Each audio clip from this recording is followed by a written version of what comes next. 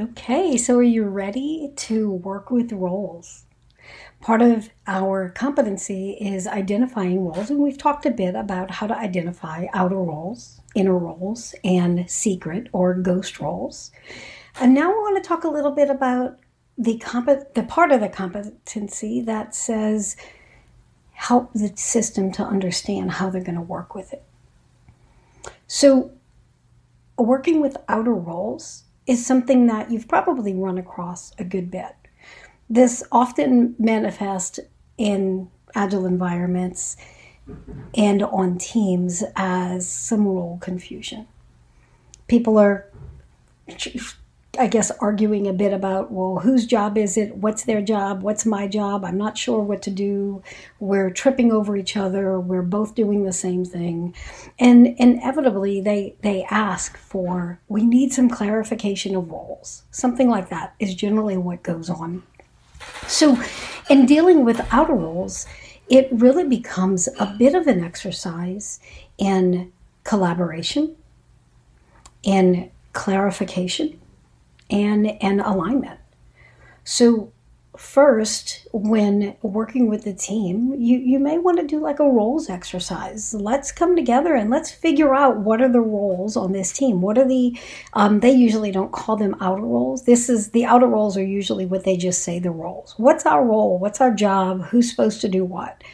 So helping them to understand that these outer roles are not humans. There may be job titles somewhat related to them, loosely or tightly related to them, but really it's a matter of job functions. They're asking about what work needs to be done and who needs to do it. And really this is something the team needs to decide. So if we look at a few things that I normally do when working with roles on teams, is I do some kind of an exercise with them, a collaborative exercise, to help them first identify, well, what are the I guess, divisions of people, the humans that we have, or the job titles that we have. And I make a distinction between these job titles. So Scrum Master might be a job title, Manager might be a job title, Product Owner might be a job title, but I make a distinction between job titles and functions. So what we're really concerned about are the functions that need to be done. And what's usually happening is there's some confusion around, my job title is this, what are the functions I'm supposed to be doing? Because we often get the fact that my job title is this thing confused with, this is the role I have to play because I'm in this job title. And unfortunately, it doesn't usually work that way. So there are some things that I've got this job title and these are my functions and that's what I do. There are some things that work like that. And then there are other things that the reality is, this is my job title, but I'm not the best person to do that. So someone else is doing that. And it's generally a function of this job title, but this person's doing it. And then there might be situations where here's the job title, here's the function, and I'm doing it and you're doing it. And now we've got confusion about who's doing what and how we're going to do that together, or if we're supposed to be doing it together. So it's really important to recognize, first we've got to identify the humans. So maybe job title or by name or by functional title. Is it a developer? Is it a quality person? Is it a Scrum Master? Whatever. Then we want to go through some sort of exercise to identify, well, what are the functions of this role, these roles, and what are we expecting? So I usually do some sort of a brainstorming activity where I might do like a rotating flip charts thing where I have a flip chart up that says Scrum Master, Product Owner, Developer, Manager, blah, blah, blah, whatever roles they have. And then I have them do some brainstorming, Post-it notes, markers, whatever, and put up on each one of these Post-it notes. Everyone go through all these different things. And first, think of your own job functions. Write down every single thing you're doing, every single responsibility, function you have that you're doing today. Whether you should be doing it or shouldn't be doing it, let's get them down because someone has to do them. And then let's look at what do you think these other roles should be doing. So if you've got some that you're doing that you don't think are yours, we want you to put your Post-it notes on your role poster. We want you to put the other ones on whoever's poster you think they belong on. And then we do an exercise that's, now let's kind of walk through and look at all these other posters here and fill in any other things that you think they should be doing. Like, these are the functions that I'm expecting this other role to do that I don't see that they've already put up there. So this starts to clarify where expectations are different. And then, so once we've got what I think I should be doing, what I think they should be doing, and what I think you should be doing on as far as roles kind of vetted out with the whole team, now we can start to sort and have some discussions about what really exists. So those discussions usually fall into things like, first, let's identify the things that in each role, the people occupying that role, that they agree, yes, these are the functions of my role, and I agree that these are the things I should be doing. Now, whether or not I have capacity to do them is a whole different story. Let's not go there yet. Let's first say, is this a function of this role? So then we get some agreement around that. Maybe, it doesn't matter how you do it. I'll often take a flip chart and just segment it.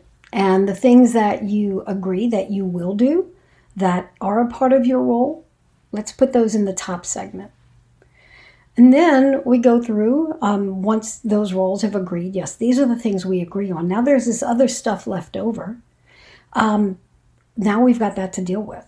So then we can have some discussions about, well, what are the things on here that more than one of us actually think is our function?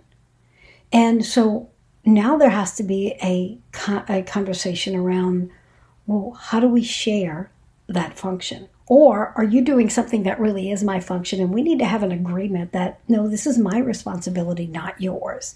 Or this is your responsibility, not mine. So then there is this, where are those shared functions? Who actually does those things?